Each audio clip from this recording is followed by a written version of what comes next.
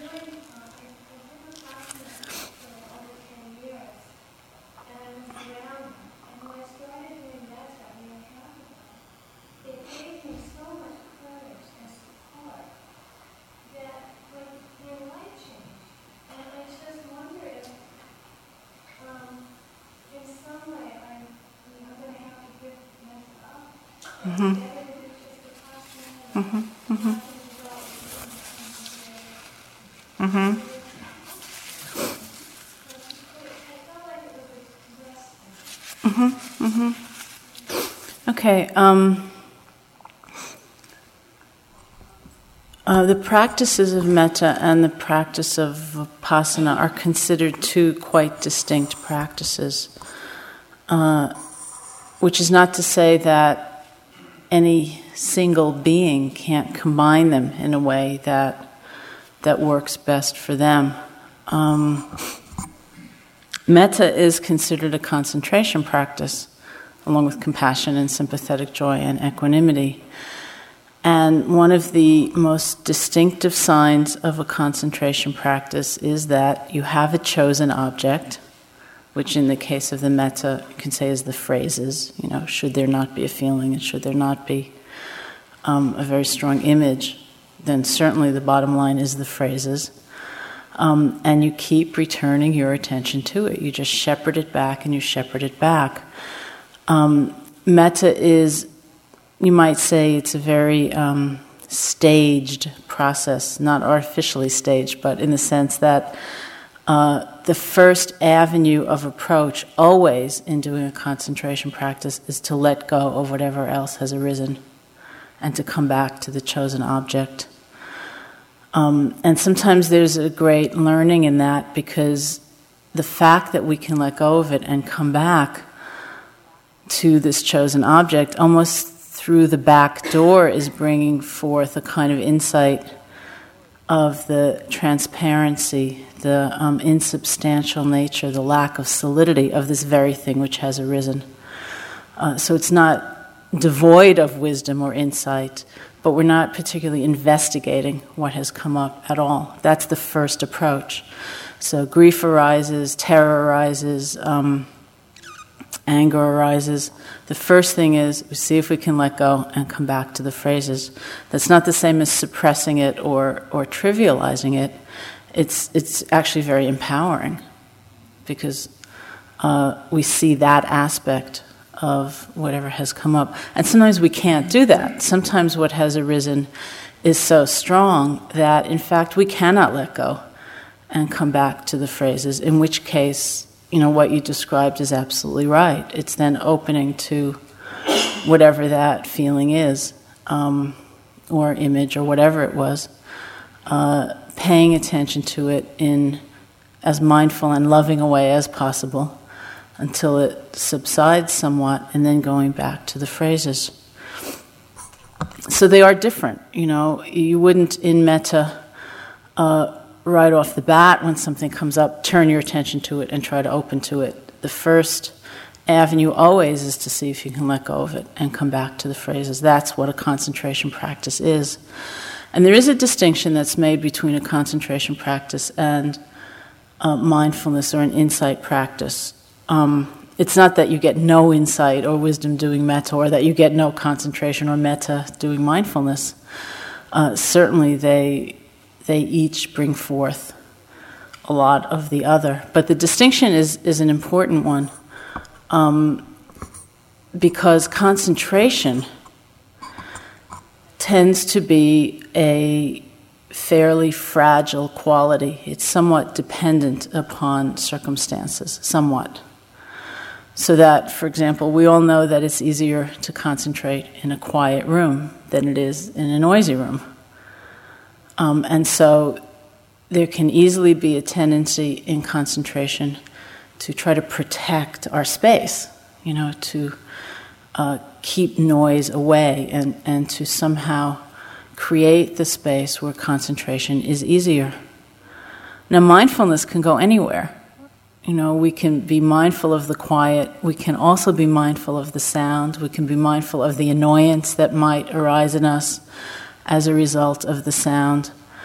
We might not be mindful, but we can't honestly say, I couldn't be mindful.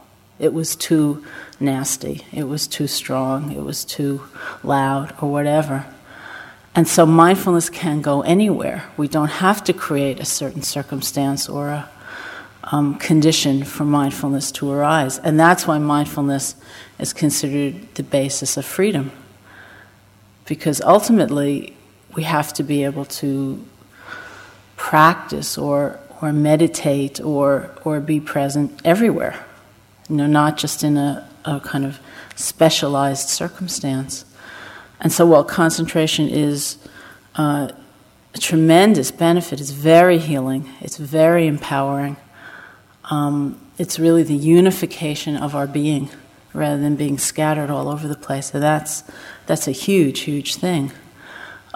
In the particular sense that I just used, mindfulness, it's not considered freeing in the same way because it's more dependent and more fragile. Even in doing vipassana, let alone in the mix between metta and vipassana, even in doing vipassana, some of the great joyful moments come from concentration because we're developing concentration at the same time we're working with mindfulness.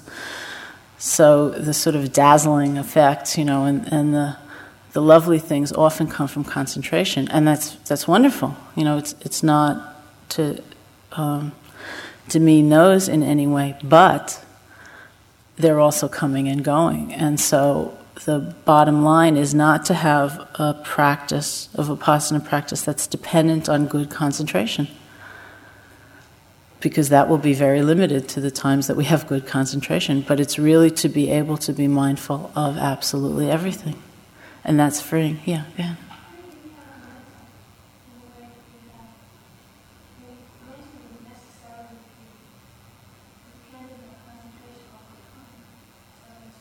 Mm-hmm. Mm-hmm. Yeah, no, that may be, and it's really a dual practice in that both the concentration side and the metta side are being cultivated. But remember the injunction, for example, to do it in the easiest way possible, to do metta in the easiest way possible. Not to try to open up to the most terrible person in your life right away. It's a very moderated approach so that we don't get too overwhelmed. And that's a little different than the sense of mindfulness, which in its very nature from the beginning can go anywhere. So it's not that one is, they're both going to support each other. Both the metta and the vipassana really support each other and enrich each other. Yeah. Is walking concentration practice or is it mindfulness? It's a mindfulness practice, but it's we tend to be more grounded in a smaller field of mindfulness rather than everything. Only in the sense that you don't want to be walking along mechanically, not feeling your movement, feet and legs and so on, and just kind of lost in thought. So we say if something really strong is happening, other than the feeling of the the movement, then stop. Just pay full attention to whatever it is, thinking or feeling or seeing or whatever, and then pick it up again, and keep going. Yeah. I feel very similar to the first one when you spoke, and I got the feeling last night that metta is considered to be very nice, very sweet, and feel good. And but if one is looking for sort of sustained transformation of heart and mind, it's not going to cut it. Mm-hmm. But so my question is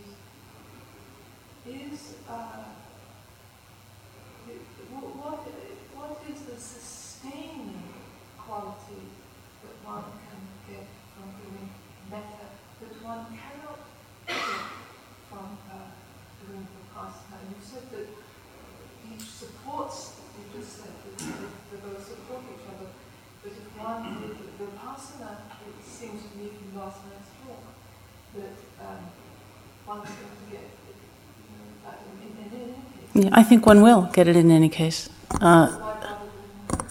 Well, you don't have to, actually. I too felt like it meant as kind of flimsy and not. I got the feeling it wasn't considered like mainline substantial. Yeah. Well, I wrote the book, so I'm a funny person to ask that to. I think you will get everything just from doing vipassana, in that clearly the purification of the mind from the forces of greed, hatred, and delusion. What's left, but loving kindness and compassion and sympathetic joy and equanimity. So the uprooting of defilements or the transformation of one's relationship to defilements, certainly without any kind of contrivance or predetermination or decision, is going to fill one's being with love and compassion and sympathetic joy and equanimity. That's inevitable. So I really do believe that from doing vipassana and from the loosening up of one's identification with those defilements, inevitably there will be a full flowering of metta and so on. And one does those practices, the Brahma Viharas, for a number of different reasons. One is for the concentration, because their concentration is not a flimsy thing. It's hugely empowering to have a sense of stability in one's own being, to have that degree of happiness that is not dependent upon another person, it's not dependent on being in a nice place, it's not dependent on any external situation. It's coming from the unification of one's own mind, and it's enormous. It's an enormous recognition that that's within. One does it for the healing sense of the unification of the mind. I'd say power and healing are really the two aspects of concentration that give us a lot. And one does it for the particular cultivation of a loving heart that is, rather than, in a sense, wait for the gradual eradication of greed, hatred, and delusion, you're saying, okay, this is very important to me. This is transformative. This is it's like the Buddha is said to have taught metta as the antidote to fear. And so all of the qualities we associate with fear, the hesitation, the shrinking, the withdrawing, self-deprecation, are replaced in a way over time with all of the force and the power and the beauty of love. And so it's like a direct trade, in a way, energetically in one's being. And there's some statement the Buddha made, which is something like, the forces of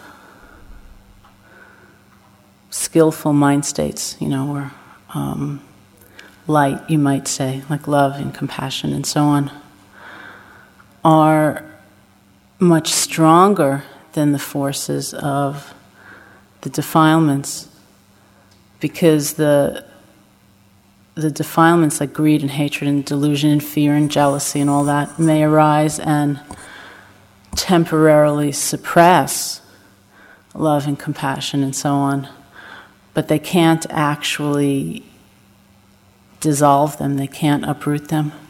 Whereas if you develop enough mindfulness and awareness and love and compassion, it actually can disintegrate the forces of fear and anger and so on. And so all of that cultivation, all of that development works to actually dissolve the tremendous momentum of our conditioning toward particularly fear and anger.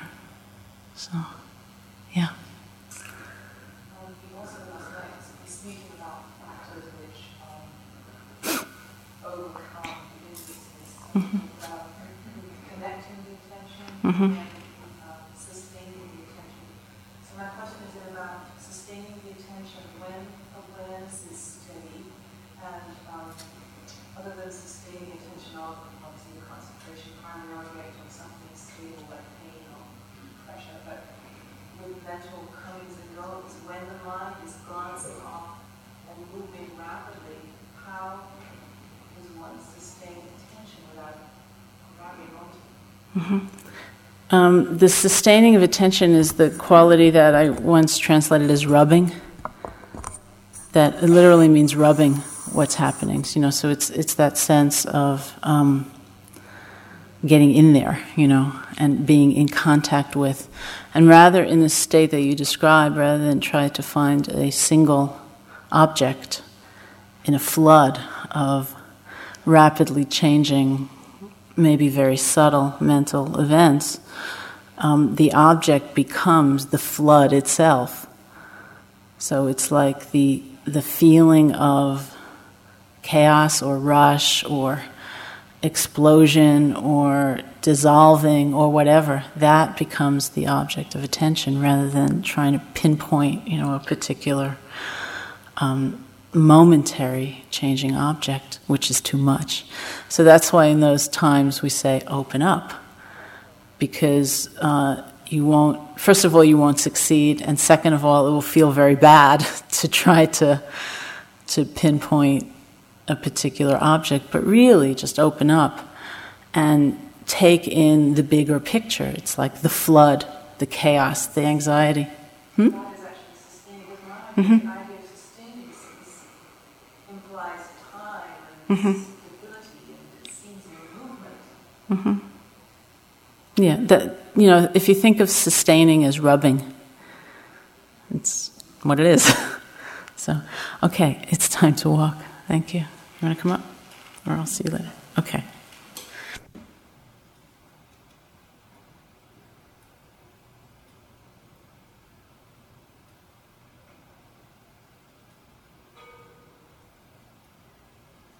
You can take a few deep breaths, relax your body. And allow the breath to become natural, so you're not trying to force it or control it in any way.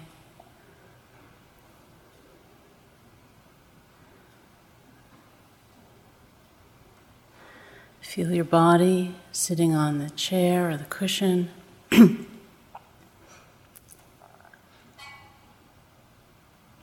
Hear the sounds that may be arising naturally in your field of awareness. And get a sense of this unforced quality.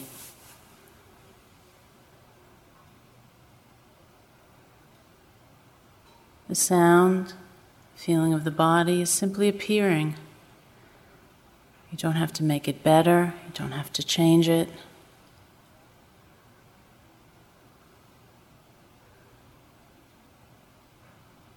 And just so with the breath.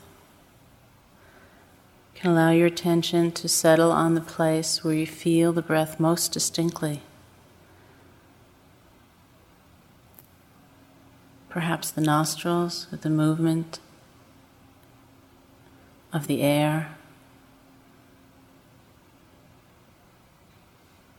of heat and cold, vibration, tingling, whatever you might be experiencing. Or perhaps the rising and falling movement of the chest or the abdomen, stretching, movement, pulsing,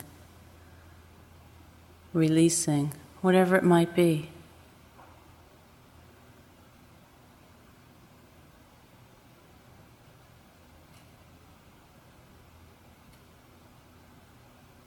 Being relaxed and alert.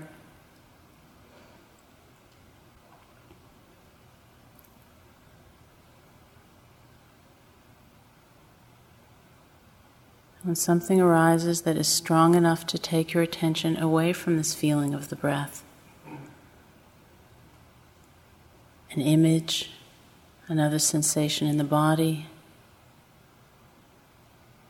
an emotion, a thought, whatever it is,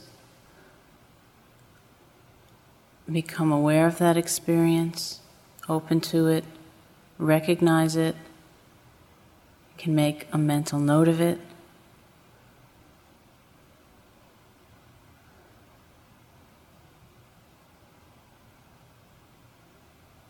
After some time, see if you can let go of it and return the attention to the feeling of the breath.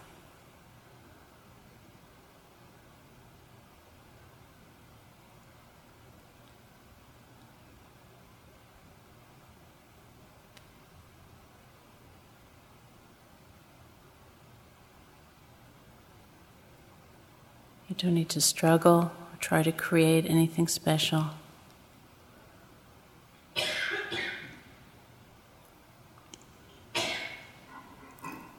It's rather the very gentle and natural movement of awareness.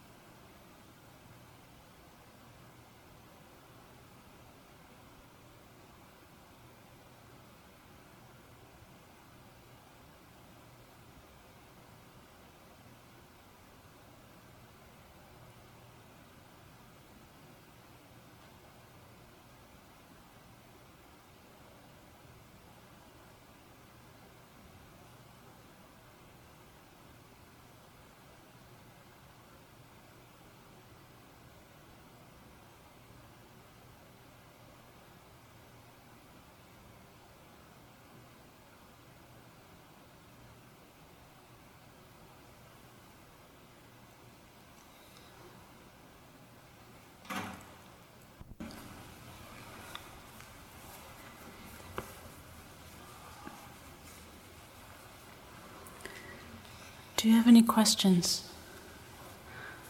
Yeah.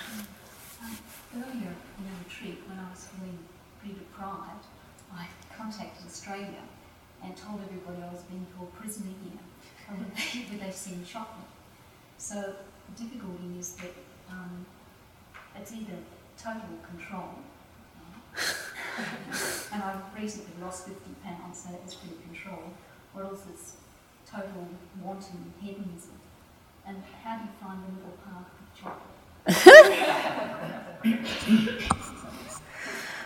chocolate? You might consider, as the question was about finding the middle path, particularly in terms of some chocolate that she received after a call for help to Australia.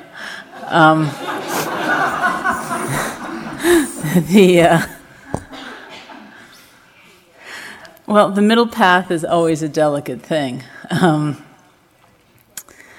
And a friend of ours once, in commenting on our tendency to try to find the middle path, he talked about how we actually seemed to be walking the upper middle path. We tend to like things a little comfortable and pleasant and enjoyable, and of course, that's natural. I don't think you need to get into a mind state of punishing yourself. On the other hand, one of the great things about a retreat experience is its simplicity and that continual relaxation into simplicity. And usually in our lives, especially in Western culture where we have so much opportunity to gratify our desires, it's barely a second and a half between the arising of the desire and the move to gratify it, because the means are often at hand. You were able to make a phone call, for example. And one of the things we really try to do in retreat is simplify enough so that we can actually be with our desires as they arise. Not to be afraid of them, not to feel overwhelmed by them, not to be condemning of them, but to actually see the nature of it. So we try to remove ourselves from that pattern of instant gratification. So I would suggest, perhaps, that at least for some quantity of what you've received, give it away. Yeah, thank you. Who said that?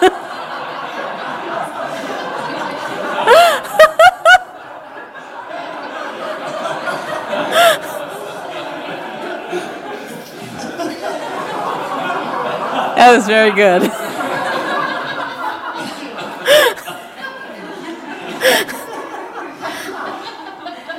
I'd give it away soon, it sounds like. Okay.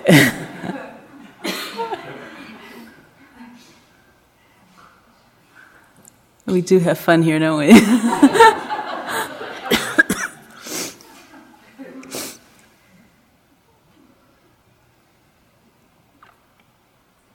What about trying to eat the chocolate very mindfully? That always helps. Is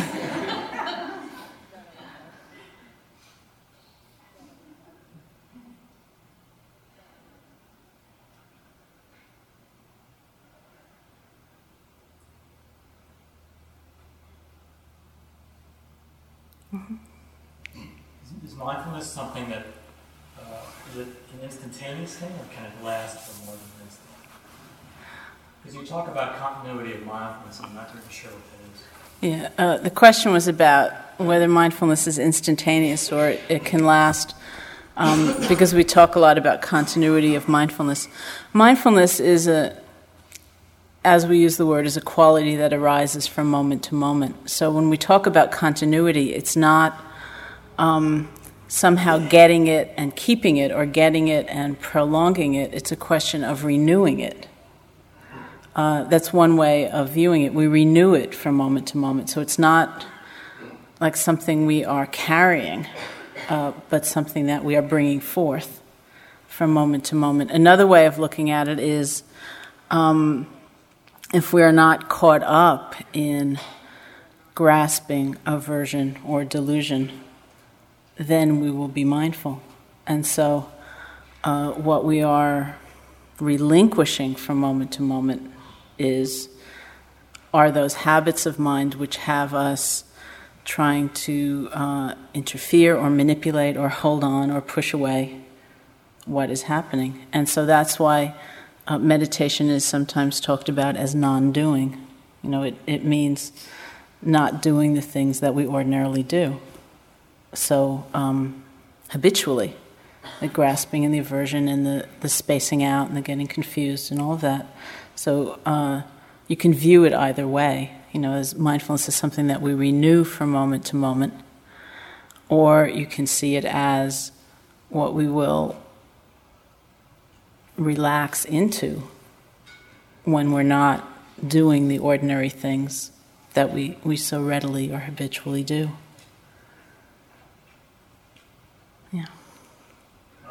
I'm seeing that as mindfulness shifts to different things, that when sometimes I reach something that feels painful, feels difficult, and seem to be with it relatively clearly, and then start to move away and back with the breath, whatever, which feels okay. It's hard at times to tell whether there's really some balance or equanimity in leaving that difficult thing, or whether in fact I'm avoiding it. It's hard to know. I keep playing back with it. Sometimes it's okay, but several times it seems to not be very clear. Okay. Did you hear the question?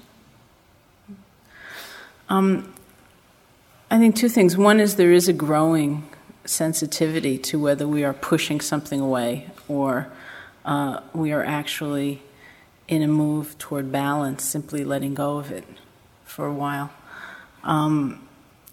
We do use the mental noting sometimes, as that kind of feedback system. If you hear the dreariness in the note and the dislike in the note, then that's some indication. I think, if anything, we tend to have, we have as much of a tendency to linger too long with unpleasant experiences as we do to try to cut them off. And it is, generally speaking, wise to continue to leave it, to come back to the breath, just for the sake of opening the mind and refreshing the mind and getting some tranquility and some energy. I can remember when U Pandita, our Burmese teacher, was talking about physical pain, and he said that you should not stay with the painful feeling for too long, not because that's bad, or you'll have bad meditation because you've done that, but because it tends to be exhausting. So he said, just be with it and leave it. Consciously move your attention to something that is neutral, and that's one of the functions of a primary object, is that it is basically a neutral experience where there's no struggle. So he said, go back and forth. Don't stay with it for too long. And those of you who've heard his tapes or have sat with him know that he's quite the warrior teacher. So when I was sitting in this room and I heard those words come out of his mouth, I thought, oh, that really must be true. But we can get into a mind state of thinking, oh, well, here I am up against it, and I have to stay with it and stay with it and stay with it and stay with it until I break through. And that's, generally speaking, too exhausting. It's just too tiring. And so I would leave it. Whatever difficult, painful, emotional, physical, whatever it is, state, leave it, and then go back to it, if it's still there. I wonder if we get a little precise about mindfulness. You have two models. One is the active mode, aiming, connecting, sustaining. So mindfulness is active, goes out and meets. And the other one, we're sitting back in a repo, so it's sort of a reflective quality.